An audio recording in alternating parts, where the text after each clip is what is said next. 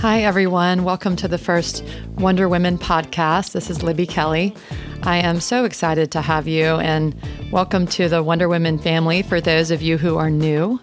Learning and growing and wondering with this group has been one of the most impactful parts of my adult life, and I'm really excited to bring this to you in podcast format.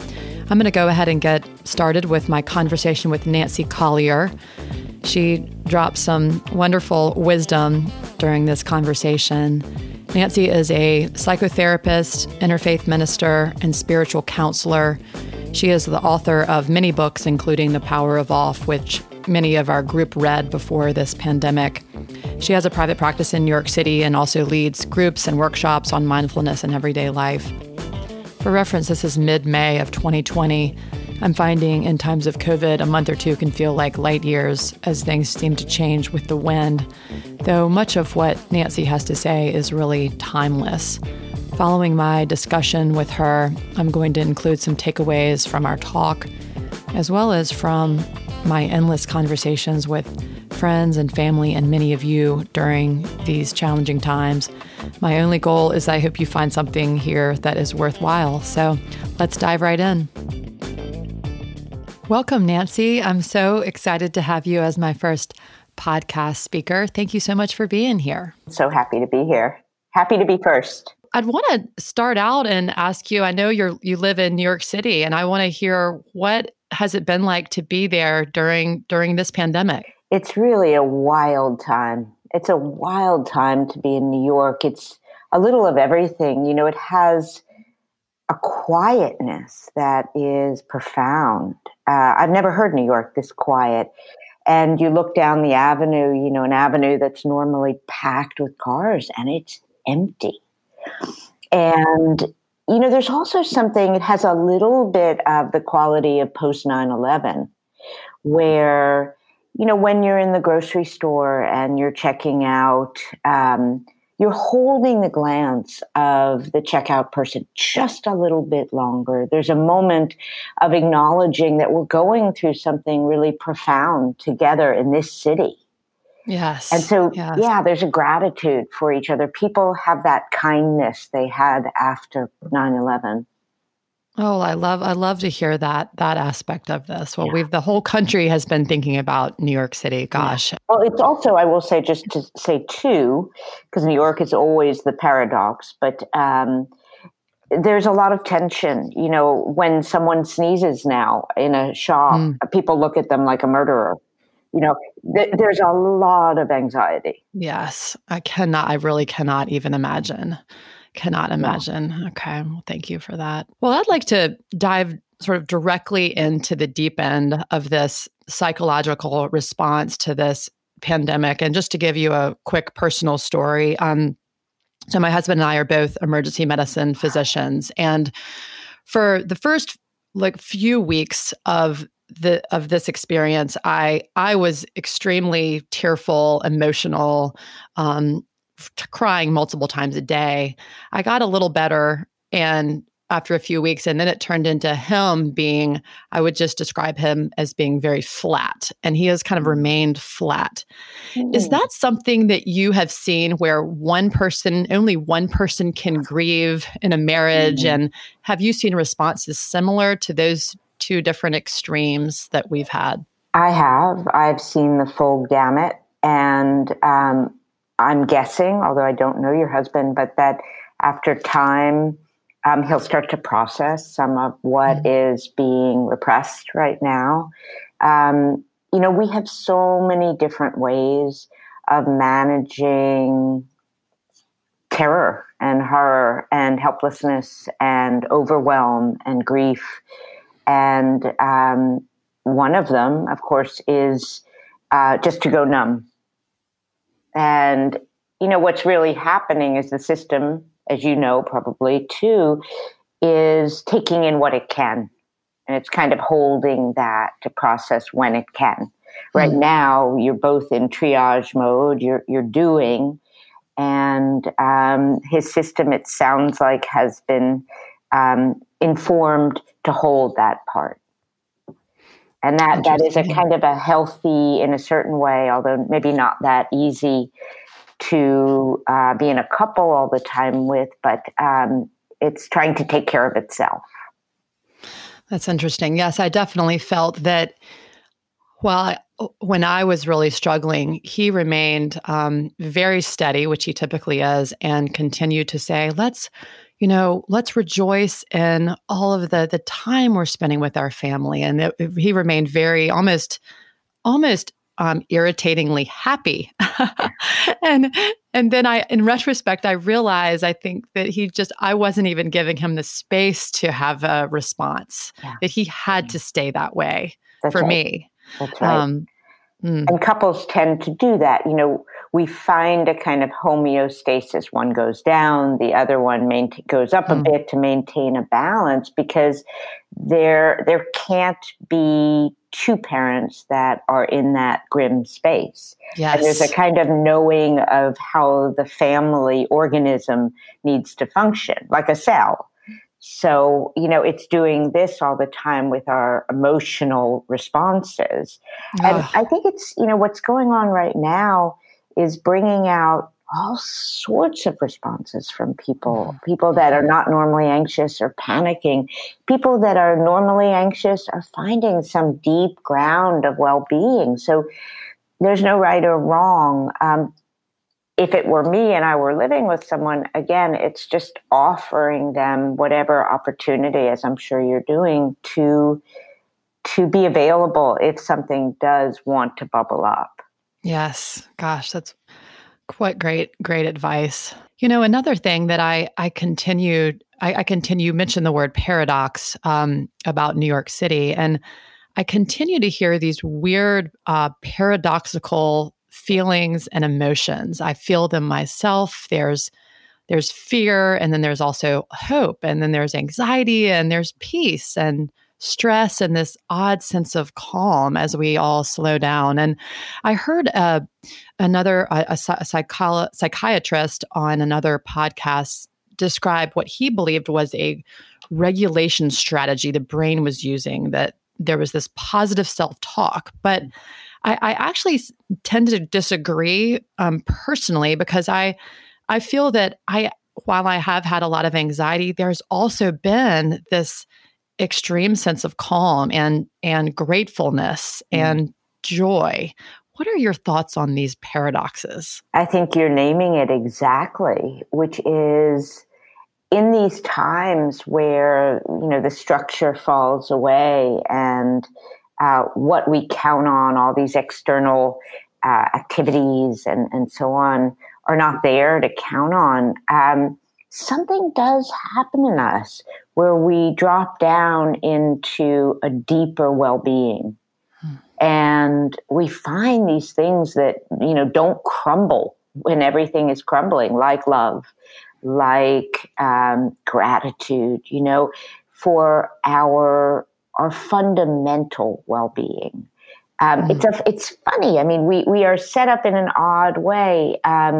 Great adversity seems to force us, some of us, thankfully, into a most profound opposing experience of what we can really count on and how we can be well in the midst of the hardest situations. I think human beings are we're designed to be that way to some degree. And, adversity is this golden opportunity, because when things are going well and, easy, we're not inclined to tap into this profound well-being. We're just it's not necessary, and we're happy to ride the happy wagon as long as it'll ride us. But when things get hard, we do seem to not only need, but just are wired to go and find, where are we okay? And there is a place, particularly people that have any kind of mindfulness or spiritual practice or anything like that. We've been building the muscle, and we build the muscle so that when these times hit, we have it. Such a different experience. And just to remember, I continue to tell myself that, there are no experts right now, and that we've not lived through something like this. Yes, to 9/11, but it's so helpful to hear your thoughts. It's also funny because we have this mind, this mind that is wired for anxiety and wired to go to what if, and catastrophizing and so on. And this is this incredible opportunity again to stay in the present moment, because anything else that we come up with is just made up. It's just a narrative of, as you say, we've never done this. So this is all unknown territory. And so we are being really required to keep coming back to being okay in uncertainty. And this is an incredible life skill. We pretend that there isn't uncertainty on most days, and we have enough things, Thursday I'm going to do this, then I'm going to do that, blah, blah, blah, I'm going on vacation. But really, it just takes one thing and we realize how fragile our certainty really is. Well, now we're all in that boat together. And the work is here, back again to this moment. We don't know. We can take care of this moment. Are we okay right here? Are we doing anything to, help others? What are we doing with this moment? But what an exercise in just being present. I love your discussion of this time being an opportunity. And you have said, this was one of your webinars, that, this is the time to be deeply patient with yourself and compassionate for yourself and for your partner. And, you said, do not be nitpicky. This is not the time. Right.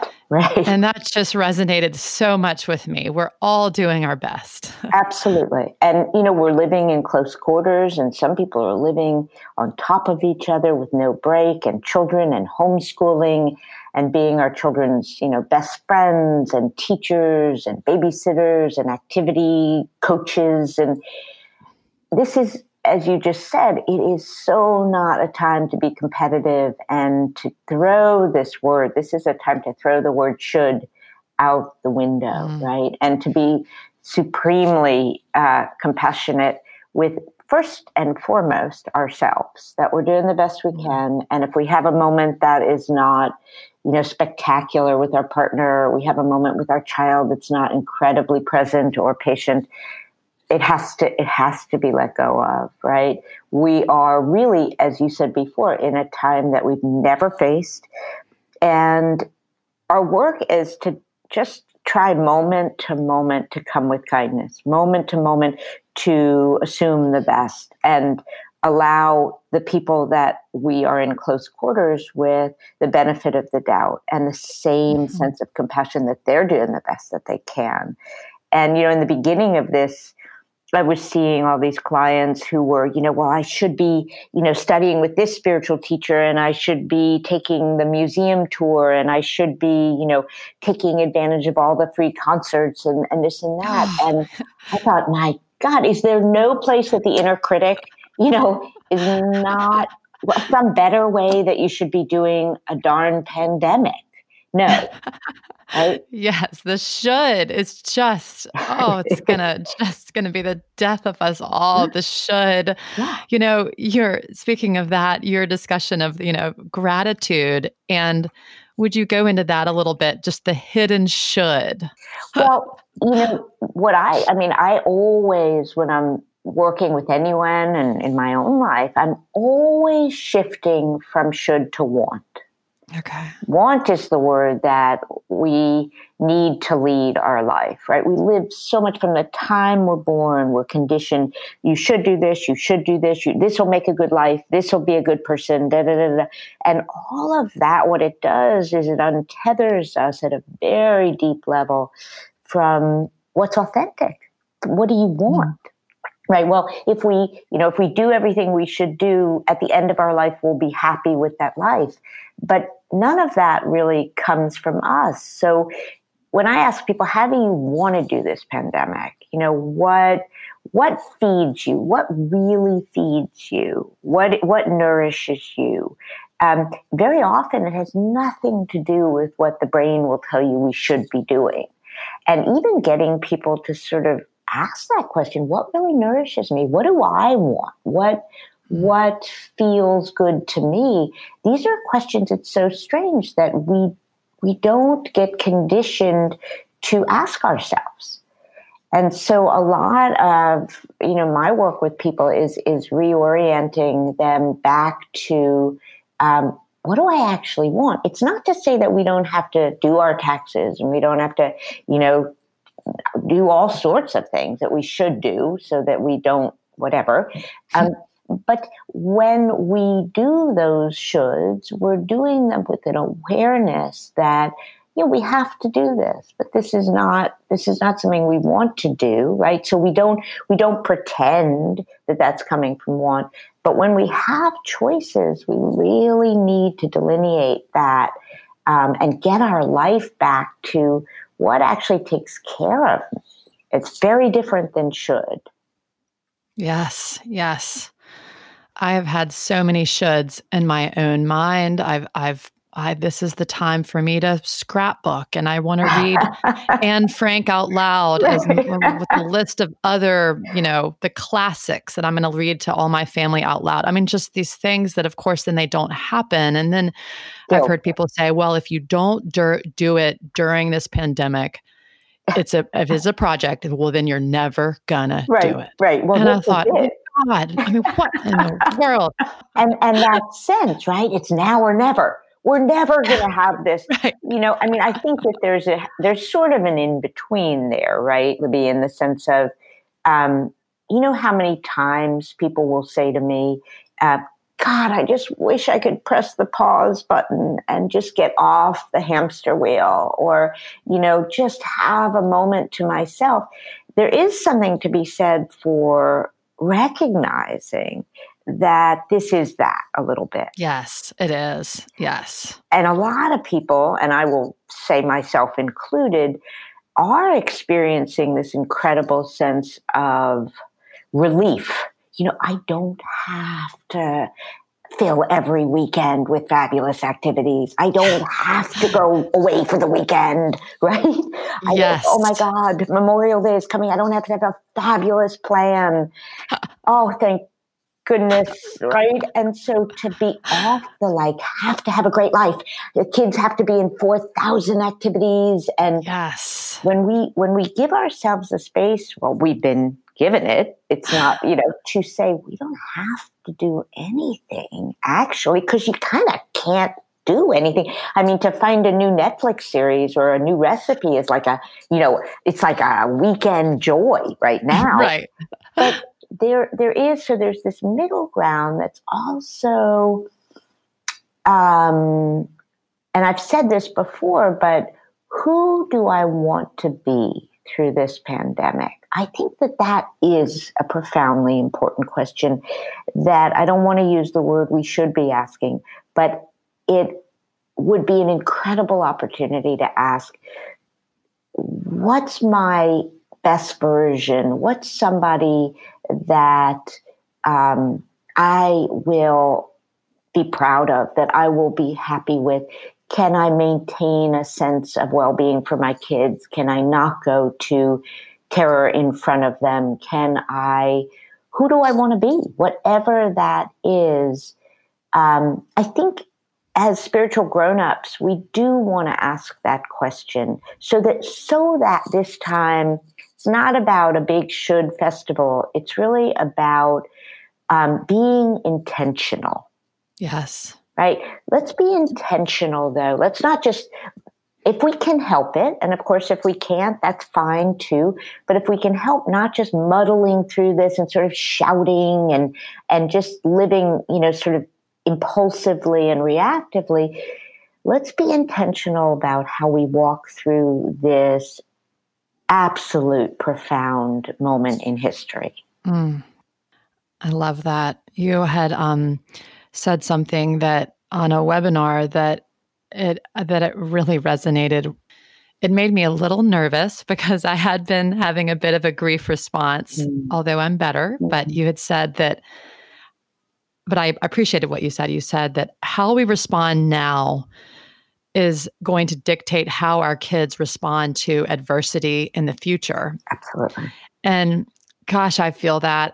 How do you think we can help our kids take kind of resilience and grit with them from this? Such a good question. I really do think that we are planting the seeds right here for, how they will live their lives, given the uncertainty and adversity that they are going to face. Well, a few things, what we want to be careful about is we live in a culture where it's very either or, right? Either you march through this with grit or, you're on the bathroom floor screaming and crying. And what healthy kids experience is that there's room for whatever feeling arises, and that we can survive and be strong in the face of every feeling. So it's not so much about pretending that there isn't grief. You're walking into, an unbelievable, unfathomable situation on a daily basis.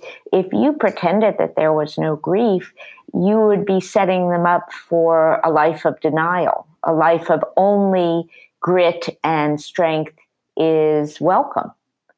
So allowing them to see that, mom can be really sad to see what she's seeing, and also not afraid of that.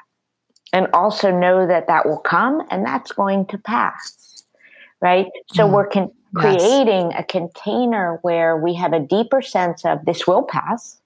We will get through this. We will get through this changed. We will get through this with a new understanding. But when those strong feelings or whatever it is arise, they are welcome.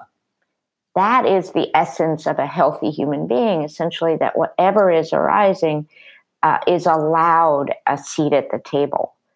And if we know that, and we know that we can compassionately sit with whatever is coming, we're prepared for life. I do think it is healthy for them to see us have a response that is, somewhat normal. Absolutely. This is actually came straight from my grandmother, that the greatest generation never wanted to have their children see them fight. And then the boomers came along, and so they never fought in front of their children. Right. And then the boomers came along and they thought, I'm arguing with my husband, or my wife. What is this? We aren't meant to be married. Right. My parents didn't argue. And then my grandmother said, we threw things after you went to bed. Right, exactly. And, I think that I'm Generation X, I'm 44 years old. And, I think that I hope that we are showing our children emotion, our arguments that are maybe, I shouldn't say throwing things. That was a little bit much. She didn't throw anything, but, and I'd say that, I know that there are so many, the third of, I think, households, there's physical or emotional violence in this country. So I don't mean to even make a joke about it, but, I don't want to be the everything is happy, everything's fine, and then have them not be able to, handle their own feelings when they feel that negative thing. And those are natural feelings, right? Nobody doesn't have the full range. It's just, that's called being a human being. So this idea that if you have these feelings of fear or uncertainty, that there's something wrong, that's a recipe for disaster, right? For being cut off from our deeper experience. At the same time, I would say that as parents, it really is our responsibility to keep, because the biggest obstacle that we have as humans, I think, and my next book, Can't Stop Thinking, is about our relationship with our thoughts, but is this mind that really wants to come in and kidnap our experience. It just is constantly wanting to, and for many people, it's telling a real nightmare of a story. It's creating a narrative out of every moment that is made up. is made up to some degree, right? It's based on some sort of selective memories and a story of self and all sorts of things. But right now we have this incredible opportunity to show our children, as we were talking about before, stay here, stay in this moment. Don't create a narrative about what's going to happen. And as parents, we are the ones empowering them to stay here and say, what can we do in this moment, right? If we're a family that maybe our income is threatened, so what are some plans we can put into place right now that could help us in the future? Or are we doing anything right now? Are we bringing food to our local food bank? What are we doing? Empowering this moment, because it's really the only moment, and it's the only moment we can actually be well within. Mm-hmm. So part of our work as parents right now is to keep children from being kidnapped by this mind that is, oh my God, what's going to happen? What's going to happen? And then, of course, filling that in with some people, luckily for them, fill it in with, rainbows and unicorns. It's going to be fabulous. Some people fill it in with, we're going to a dystopian hell. But all that is about the person. The thing is, we don't know. So come back to now. I love your thoughts on how we can come back to now. And I know that I realize that this could be a 4-hour discussion, yes. But just could you give us some basics of thoughts on coming to now? So this is really the work of a lifetime. This is, as you say, its own workshop, but it's about how do we stay in the present moment. There's, everyone talks about mindfulness, and you can't, open a newspaper or anything these days without mindfulness in this, mindfulness in brushing your teeth, mindfulness in gardening, whatever it might be. But what does that really mean to stay in the present moment? And particularly when things are hard, right? We're not at the beach. It's not that easy. So we love the present moment when, things are going our way. But the first thing is to really look at, what gets us out of the present moment when that's our natural resting state is we're just here, right? I'm talking to you, we're here. But what gets us out of the present moment, for one thing, is distraction, right? This incredible life that we've created of technological distraction, always somewhere else, always doing something, we're never actually where we are. We're busy, we're learning, we're being productive. It's fabulous. We're listening to another podcast, we're doing something that we can brag about. But what we're missing again and again is what's happening right here, not on our screen. We're not in the conversation we're in. We're not in the body that we're in. And, another piece that gets so much in the way of our being present, as I mentioned before, is our thoughts. Our thoughts are in the future. They're in the past. They're not allowing us to actually be where we are. They've taken us off onto some holiday. Sometimes we wake up at the end of the day and we realize we haven't been in one single moment, right? We're stuck in this little head in our ideas and our thoughts. So what I'm always encouraging my clients and when I give workshops is that, first of all, we start to develop an awareness that even asks the question, where am I? Mm-hmm. Because until that is part of our kind of daily, hourly, minute by minute habit, then we don't know. We don't even recognize that we're lost. So maybe you set up something where, I don't know, every doorknob you see, or for me, when I walk between the bedrooms, between my two children, I ask myself, am I here? Am I here? Or if I get to a red light, I ask myself, where are you? And that for me has just become a part of my ritual. Oh my God, I'm planning a vacation for March, or oh my God, I'm figuring out the schedule for next week for the kids, or whatever it might be, or I'm thinking about that patient or whatever. But we start to incorporate a mindfulness practice, very, very simple, into where am I? Or why am I teching? Every time I pick up my device, I ask myself, why am I teching?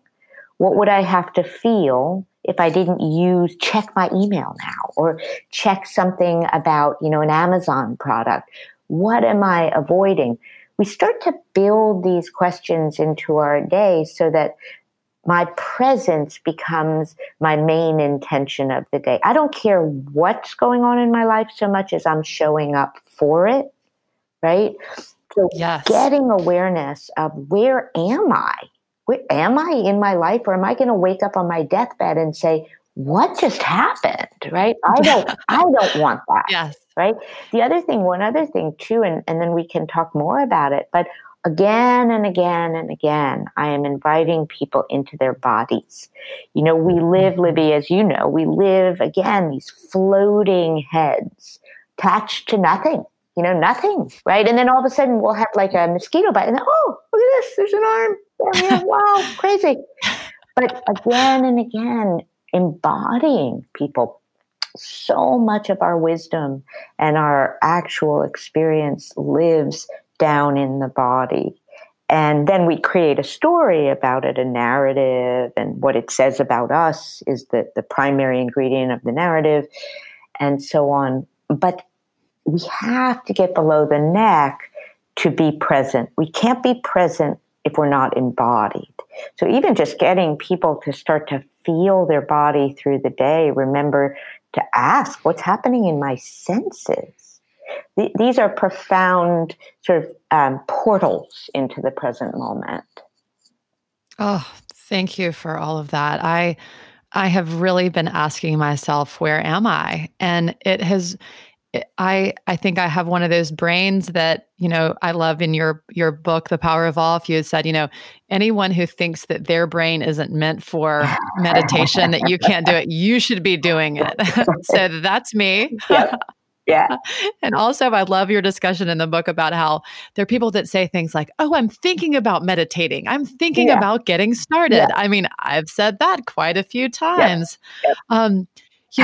One thing that along these lines that I wanted to share from your book, there were so many things, and I actually chose two. This is one of the things that this was from the chapter, Is Your Smartphone Stealing Your Life? And you said, this is to quote you, while we know intellectually that our lives are happening and time is passing, we are not exactly sure that we are the ones who are living it, at least not directly. Yes. Internal absence is the disease of the digital age. It's as if the rise in technology's presence has caused our own presence in life to go missing. And I am a future person. I am constantly thinking and planning, and I live in the future. And this was really the first time I've read anything, and I'm a self-help book junkie. And this is really the first time anyone ever put to words what I have been feeling for a long time. And I'm embarrassed to admit to myself that I do feel that sometimes I'm just not there because I'm thinking about the babysitter, the work schedule, the kid, whatever, fill in the blank. Yeah. And so you are like the human race just now. This is really the way it is now, isn't it? And can I ask a question? What do you see as sort of the consequence of that? Oh gosh, there's so many. I mean, my husband has even told me that sometimes he doesn't think I'm present. I mean, that is just, wow, really? You don't know. You're not, there are times when you aren't present. There are times where I step back and I look around and I think, gosh, I've got this beautiful life and I've got these children and I've got resources. We're so lucky. And I'm amped up and thinking about, I just glanced at my phone and I'm into next week. I'm into the summer. I'm into June. I'm thinking about August. I could die before then, not to be so dramatic, but what the heck am I doing? And so there are consequences. You can tell, I mean, my children can tell when I'm not present. I can tell when my friends aren't present. I can tell when my husband isn't present. So yes, there are dramatic consequences. And it's a sense of loss, right? Because yes, it is loss. That's exactly what it is. Yes. And, part of it in some senses, I mean, it's a complicated topic, but from time immemorial, we have been running from our own presence. We really are terrified at some level of stopping. We're really good at going, but we don't really know or trust that if we stop thinking and planning and doing, that there'll be anything there. We see being, or I say being, but what I said before was stopping, as basically death, as a void, as there won't be anything. If you take away the mind's doing and busyness, what's left? Right? Just emptiness. And what we don't have until we do is a sense of the presence of being, the presence of the gaps between the thoughts, a presence when the doing stops, that there is a something. And so we spend our lives, running from getting still, because that's what we're really terrified of. And then we have this great sense of melancholy of having sort of outrun our life, right? Yes. And for some people, it's easier if they're in a relationship with someone, they can kind of drop down and be with that other person. But when you ask people to really drop down and be with just themselves, right? The sort of silence underneath all of the thoughts, they have no idea. We're just not taught how to do that. So what technology has allowed is this very addictive part of us that is always looking for a way to get out of the present moment, to distract ourselves from the stillness or just being. It's offered the ultimate ally for that addictive side of ourselves, and we're rewarded for it. Now you're doing something good. But really at the bottom of it, it's a bit like any other addiction. The drug addict takes drugs because he needs to bear a reality with a way out of reality. So same for the drink. The drink is a way out of this present moment. Now it's technology, only it's a pandemic. It is an acceptable addiction now. And really, but the ultimate addiction, I still see the ultimate addiction beyond even technology is our addiction to thinking. Yes. And, planning is just a form of thinking. We really are, we don't know how to stop thinking, and we don't trust that we can exist if we stop thinking.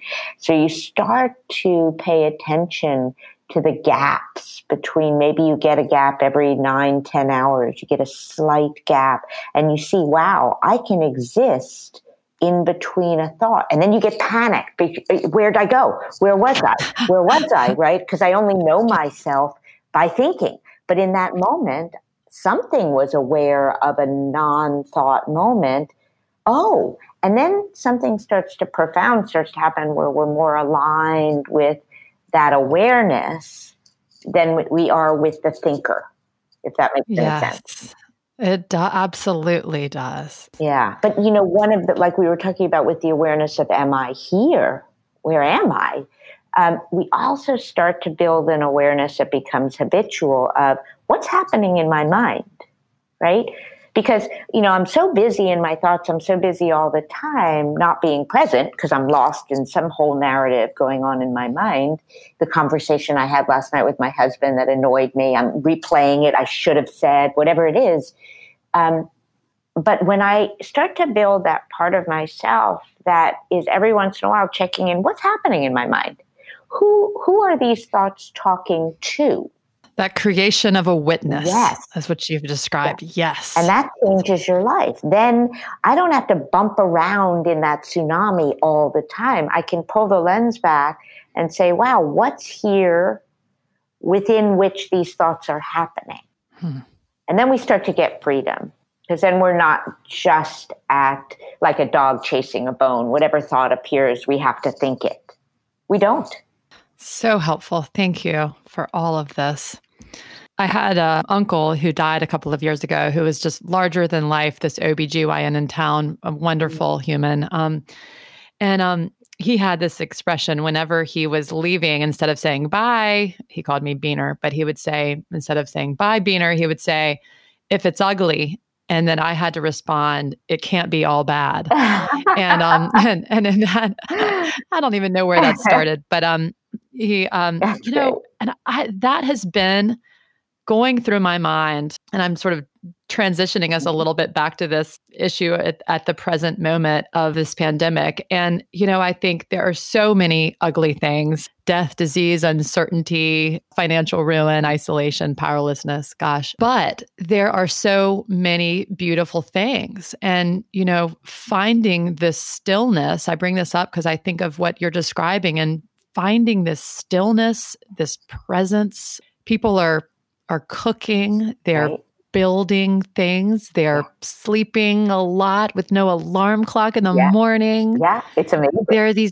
It's amazing. There's these chunks of days of, you know, that are unscheduled. I mean, it is so beautiful. And when I asked my women's group before I spoke with you, I said, you know, any questions that do you have for Nancy? And the common theme of their questions was, you know, how do we take these silver linings with us? How do we take this into life post-COVID? Yes, boy, isn't that the question? Well, so I love what you brought up, though, because, and I only rankle at one thing you said, which is the word "but," because life is the and. Death, despair, hopelessness, financial challenges, and beauty, presence, stillness, silence, joy, friendship, renewed honesty, grudges being healed, appreciation, savoring, remembering old parts of ourselves. That is the definition of life. It's the and, not the but of it. And so if we imagine ever, you know, that it's one side of that coin, we're deluding ourselves. So what we have here just is sort of in technicolor, the and. Right? And that is what we're recognizing. And so I think what really strikes me as the most important thing in taking it forward is the word I come back to always, which is awareness. So when we start to realize how profoundly we are nourished by the ease and the slower pace and the opportunity to do things that we never have time, the appreciation, the stopping to savor what it feels like to get off the hamster wheel. We have to savor that, take that into like an emotional bank so that we have that. That's what informs going forward, informs us to not forget, right? So if we just skim through this and do this because we can, but we're not really honoring, acknowledging it, and recognizing it, then we're just as unprepared when we go back out there to not get back on the treadmill. So we have to go forward. You know, so much of what people come to see me for is guidance in life. And often I find myself handing back the responsibility or the ownership to some degree of people's lives to them, in the sense of, if this matters to you, then we have to stay awake And in your moment to moment daily life, because life is just a series of moments strung together, there's no magic moment, it starts happening or not happening. It's your responsibility to stay awake to how am I using it. I can't do that for you. I can't give you a list that'll tell you how do you take post-COVID, presence. But we've learned something so big here, which is what it feels like to get to be a little bit more present, to not have to be on the wheel all the time. And if we don't take that forward, well, it's a loss. It's a great loss for ourselves, but it's our individual. I'm handing you adulthood. Here, go for it. Ah, yes. Thank you for that. And to remember too, Libby, that the important thing I want to repeat there, which is it's not like one day, it's going to matter. This is the one that matters. This is the moment that matters. There's a great Zen koan, before enlightenment, chopping wood, carrying water, after enlightenment, chopping wood, carrying water. Same activities. How are you going to show up in those activities? Are you going to be in them?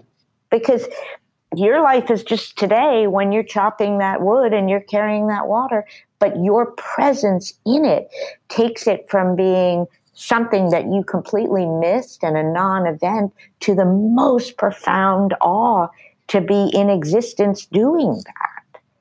It's just one thing, which is your presence and appreciation for that. Gosh, that I feel relieved to hear this. Because I think the idea of being present is doable. It's not doable to take endless chunks of days and time with us, but presence is something that we can take and back into a busier life. I think about another thing that I've heard you write about and discuss, this idea that knowing is half the battle in some things in life. Right. The G.I. Joe fallacy. Yes. But being present is not, knowing is not half the battle. And just because you know your Libby Kelly brain on a treadmill or a mouse wheel distracted and in the future, just because I know that doesn't make me present. But by practicing and developing habits, and that's it. That's where the action is. We can know all we want, that we should go forward from COVID and we should have all these lessons learned and so on. But again, it's turning what is a very simple practice into something more complicated that the mind can enjoy. The mind hates simple. It hates to include the body.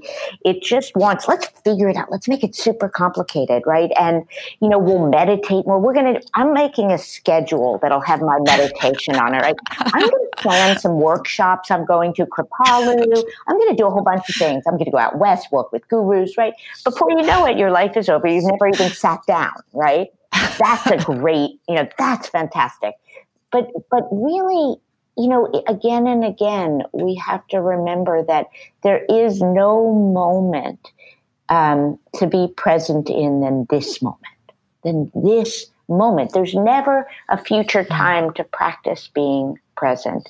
It is this moment. So, all we have to do, I can't even believe our great good fortune that the body is not interested in what the mind is up to some degree. The body has to live in this present moment. You know that as a physician. It's digesting, the nervous system is working, everything. So we have this incredible, easy portal into the present moment, which is to drop down and take a breath, right? That's happening. If we're living, that's happening. So right there, we have this instant, no concept needed, no plans, no planner, no technology. Just drop into this moment. Stop, unhook from all the situations and all the thinking and drop. Stop and drop, right? And we have now. There's no now other than this now. There's no life other than this moment. So everything else is concept. Everything else is another ruse on the part of the mind to talk about being present, but not actually practice it. It's not about knowing. It's about practice. And that means unhook and drop. Oh, okay. I'm taking this with me. I'm going to go schedule that in my planner. Schedule the moment to stop and drop. But when you start finding your mind, the mind loves to complicate. It loves to get, mental gymnastics of the highest order. But presence is something that is not about more knowing. It is not something we figure out, much to the mind's great dismay. Is this your book? I saw online. It's going to be published in 2020. Can't Stop Thinking. Yes, and this has been my recent bunch of talks, and the new book will be out. Actually, I think it's going to be January 2021 because of COVID. But it is talking about presence, but with the sense that I talked a lot about how technology and the power of off gets in the way. In inviting the monkey to tea, I talked about making friends with our own mind, and how do we welcome this wild monkey from a place, again, that is not fused with it. So much of my work has been about finding a relationship with our mind where we are not at its mercy. Yeah. We can use it as a tool, of course, because it's an incredible tool, and yet we are not fully identified with it. So we start to know ourselves in ways other than just our thinking mind. And for me, that's been a kind of process of liberation from what felt, like a very small, I'm a doer, I'm a type A, but always, I didn't want to live inside this sort of doing monkey mind life anymore. So a lot of my books are about that. Do you know, what is your Enneagram? I am is it possible that I'm a 9? 9 is the peacemaker, if you remember. Okay, our group has done a lot of Enneagram work. You were sounding like a 3 in your doing. I might be a 3. So do you know from just your birthday? Is that it? No, it's more of a kind of what motivates you, personality, what makes you do the things you do. I'm not really that much of a peacemaker because I long ago gave up the idea that I wanted to control anything. And it had a lot to do with this separation from mind. The mind is always wanting to control everything.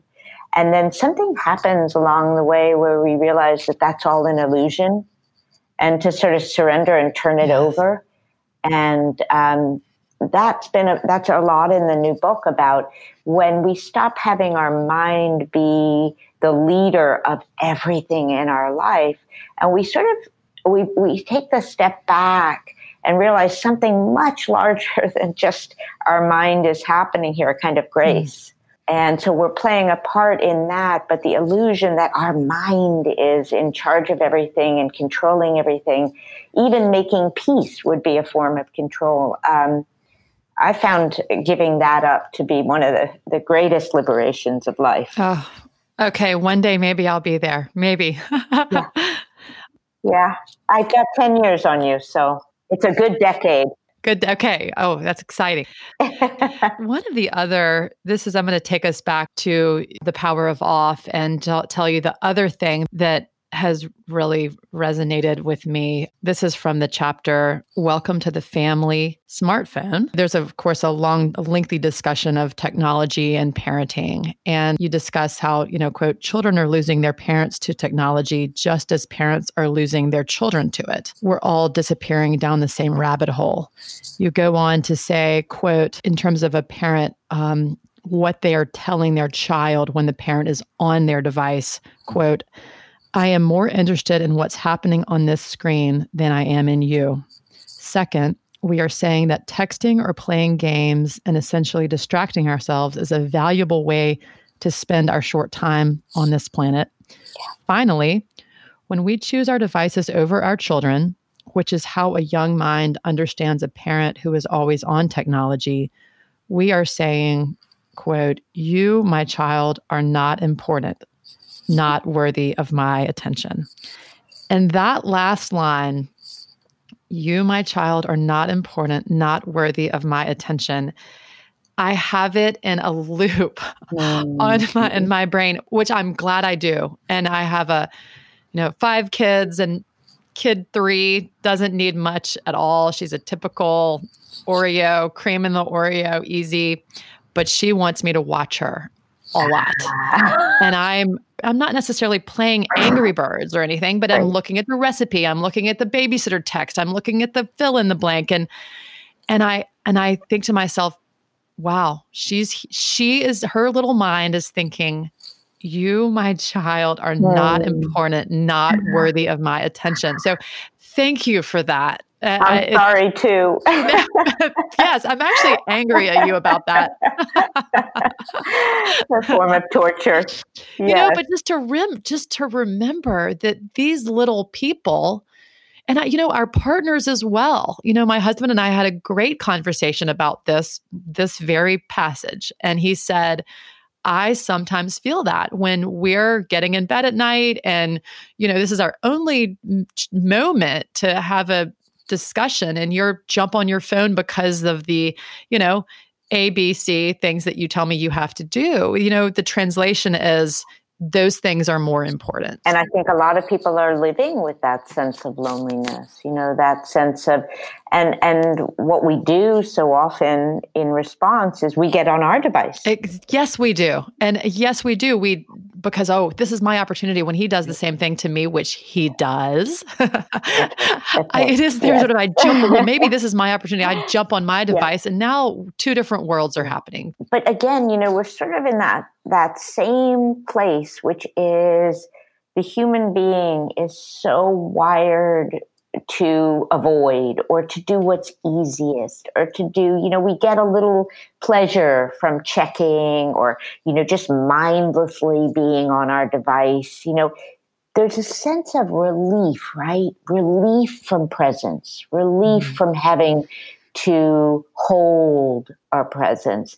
And there's some truth to that, that when we, drink the Kool-Aid and we get on, we're just sort of off duty. We're just off duty, right? And scrolling, we don't really care, and being with another human being and available and listening, it takes a certain amount of effort. It just does. And so we are wired. And once we know that about ourselves, and not with judgment, but we really are wired to take the easy route, right? But we also remind ourselves that nothing good really comes from the easy effort, without effort route, right? That we reap what we sow. And so it's not that you don't recognize as you get in bed, oh God, I'd rather just, Facebook than have that conversation or whatever. There's nothing wrong with that feeling. But the grown-up, the more evolved part of ourselves may come in and say, yeah, but if you want to feel more intimate with your partner, or you want to feel closer, you want to feel something could happen here that's interesting rather than just sort of numbing out the last half hour of my day, that requires effort. That requires a mindful choice to be in this moment together. And what I'm encouraging couples to do, because I work with a lot of couples, is to be very, very straightforward in terms of when your partner is on the device to not talk about the partner, but talk about how it makes you feel. So I miss the time that we used to talk when we got in bed, or I miss time we spent together without our devices, or I feel lonely. I feel like we don't really, come together and have real conversation anymore that's not interrupted.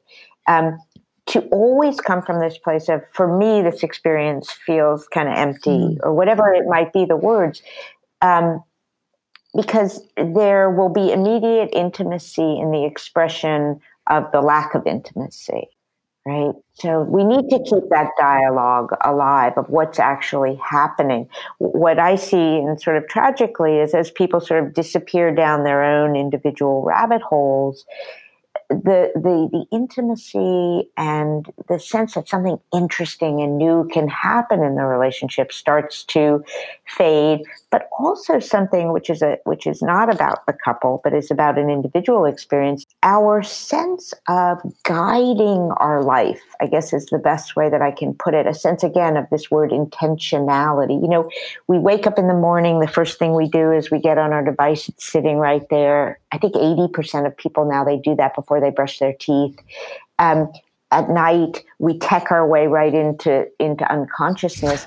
That, again, we're not bookending, we're not parenthesizing our day with some sense of, what do we want to do with this day? What matters to me, or what kind of human being do I want to show up to the world as today? What am I working on growing in me? What do I want to get better at? What do I like about what I did today? Some sense of a larger pilot in this life.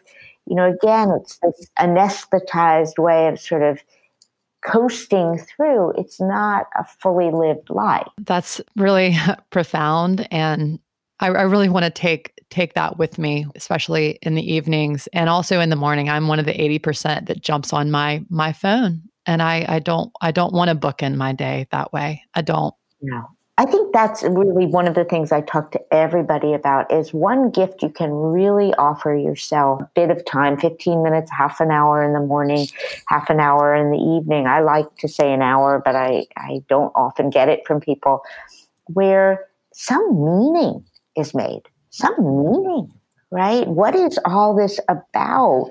It's not just about entertaining ourselves to death, but what happened today?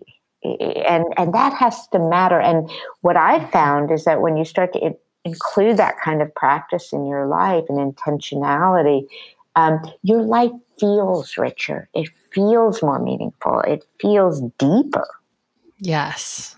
Oh, of course it will and does when those things do happen. Gosh, well, thank you for all of this, Nancy. I continue to feel this during this time where all of the bright and shiny trips aren't happening and the plans, aren't happening. And it's really crystallizing for me what really matters. And it felt like what had mattered was diluted by the busyness and the fluff and the to-dos. And, it's conversations like this that help me remember what matters. And I'm going to hopefully take this with me into as we all move forward in our lives and out of these stay-at-home orders.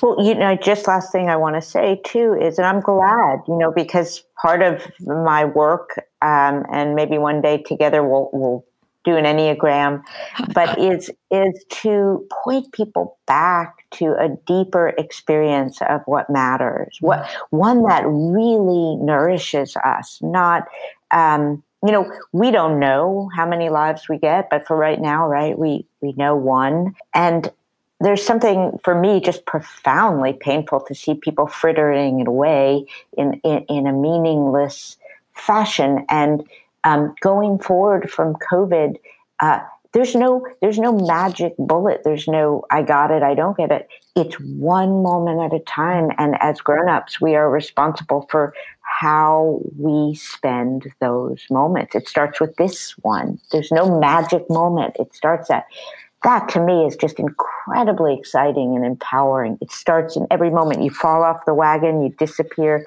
into the planning space. The next moment you wake up, you celebrate back to this present moment. It's beautiful. Oh, that is beautiful. Wow. Well, Nancy, thank you so much. I can't thank you enough for joining me. And I know that my women's group is going to just really enjoy your words. So thank you so much for being here. My pleasure. I hope to meet you in person one day. Me too. Okay. Thanks, Nancy. Bye. Thank you all so much for listening. There are just a few more points and takeaways that I'd like to share with you. The first is this issue of comparative suffering that I have heard and read Brené Brown talk about. I keep hearing this in my life where folks are saying things like, well, I shouldn't be upset now or fearful or anxious because I don't know anyone who has COVID and I haven't lost my job, or I'm not working on the front lines, or, I can't see my kid graduate from college other than doing it virtually, but that's no big deal. There are folks that are ill and homeless and, et cetera. And, what Brene Brown's point is that if we deny ourselves emotions, those emotions actually don't go away. And instead they tend to fester and often kind of double down and grow. And what I think is even more interesting in all of this is that if we deny ourselves our own emotions, we ultimately actually have less empathy for ourselves. And that leads to less empathy and compassion for others. And so essentially, we all need to just stop this assessing and ranking our circumstances and instead feel these negative feelings, experience them, and complain about them. We're going to grow as we do that. We're going to grow through this. And then perhaps the end result of it is that we're going to have more compassion for ourselves as well as more compassion for others.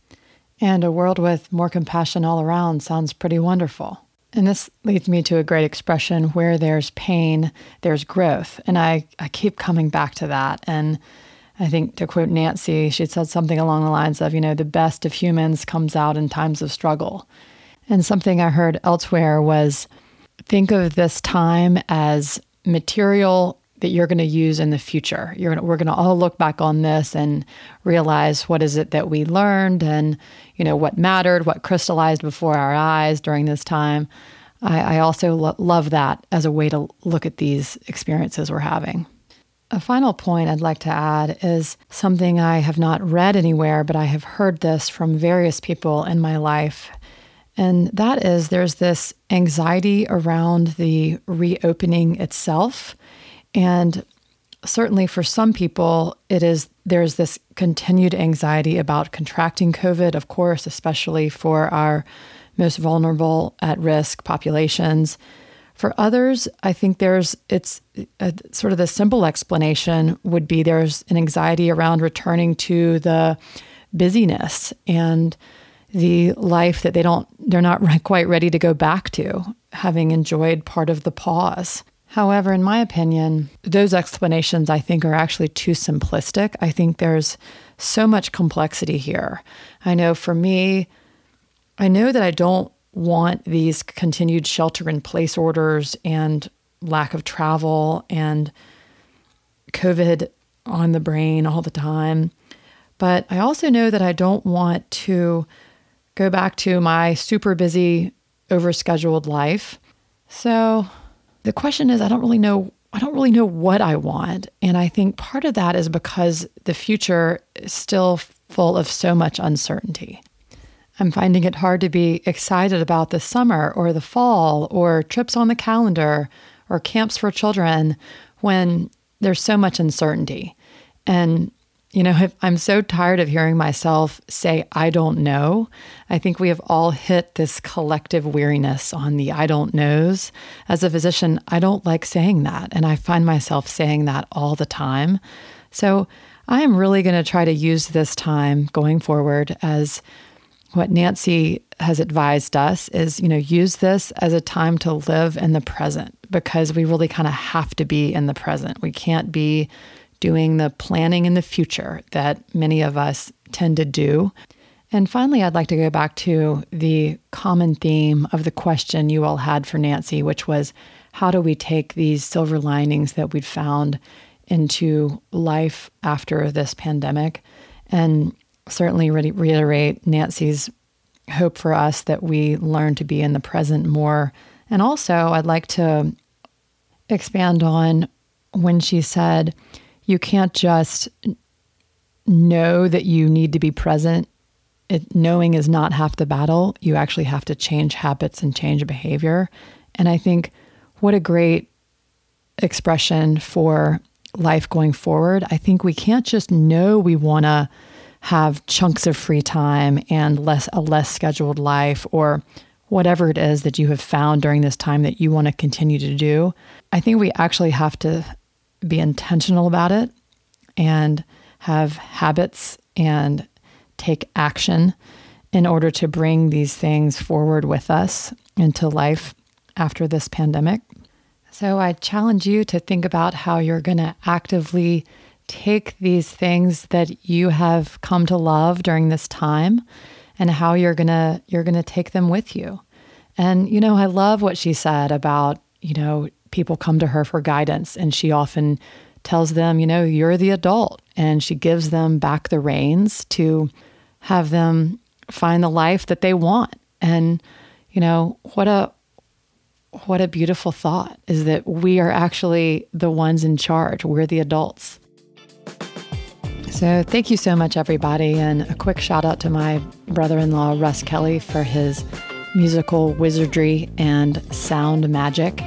And to everybody else, I really hope to see you soon. Thank you so much, and hope you are all staying physically and mentally well.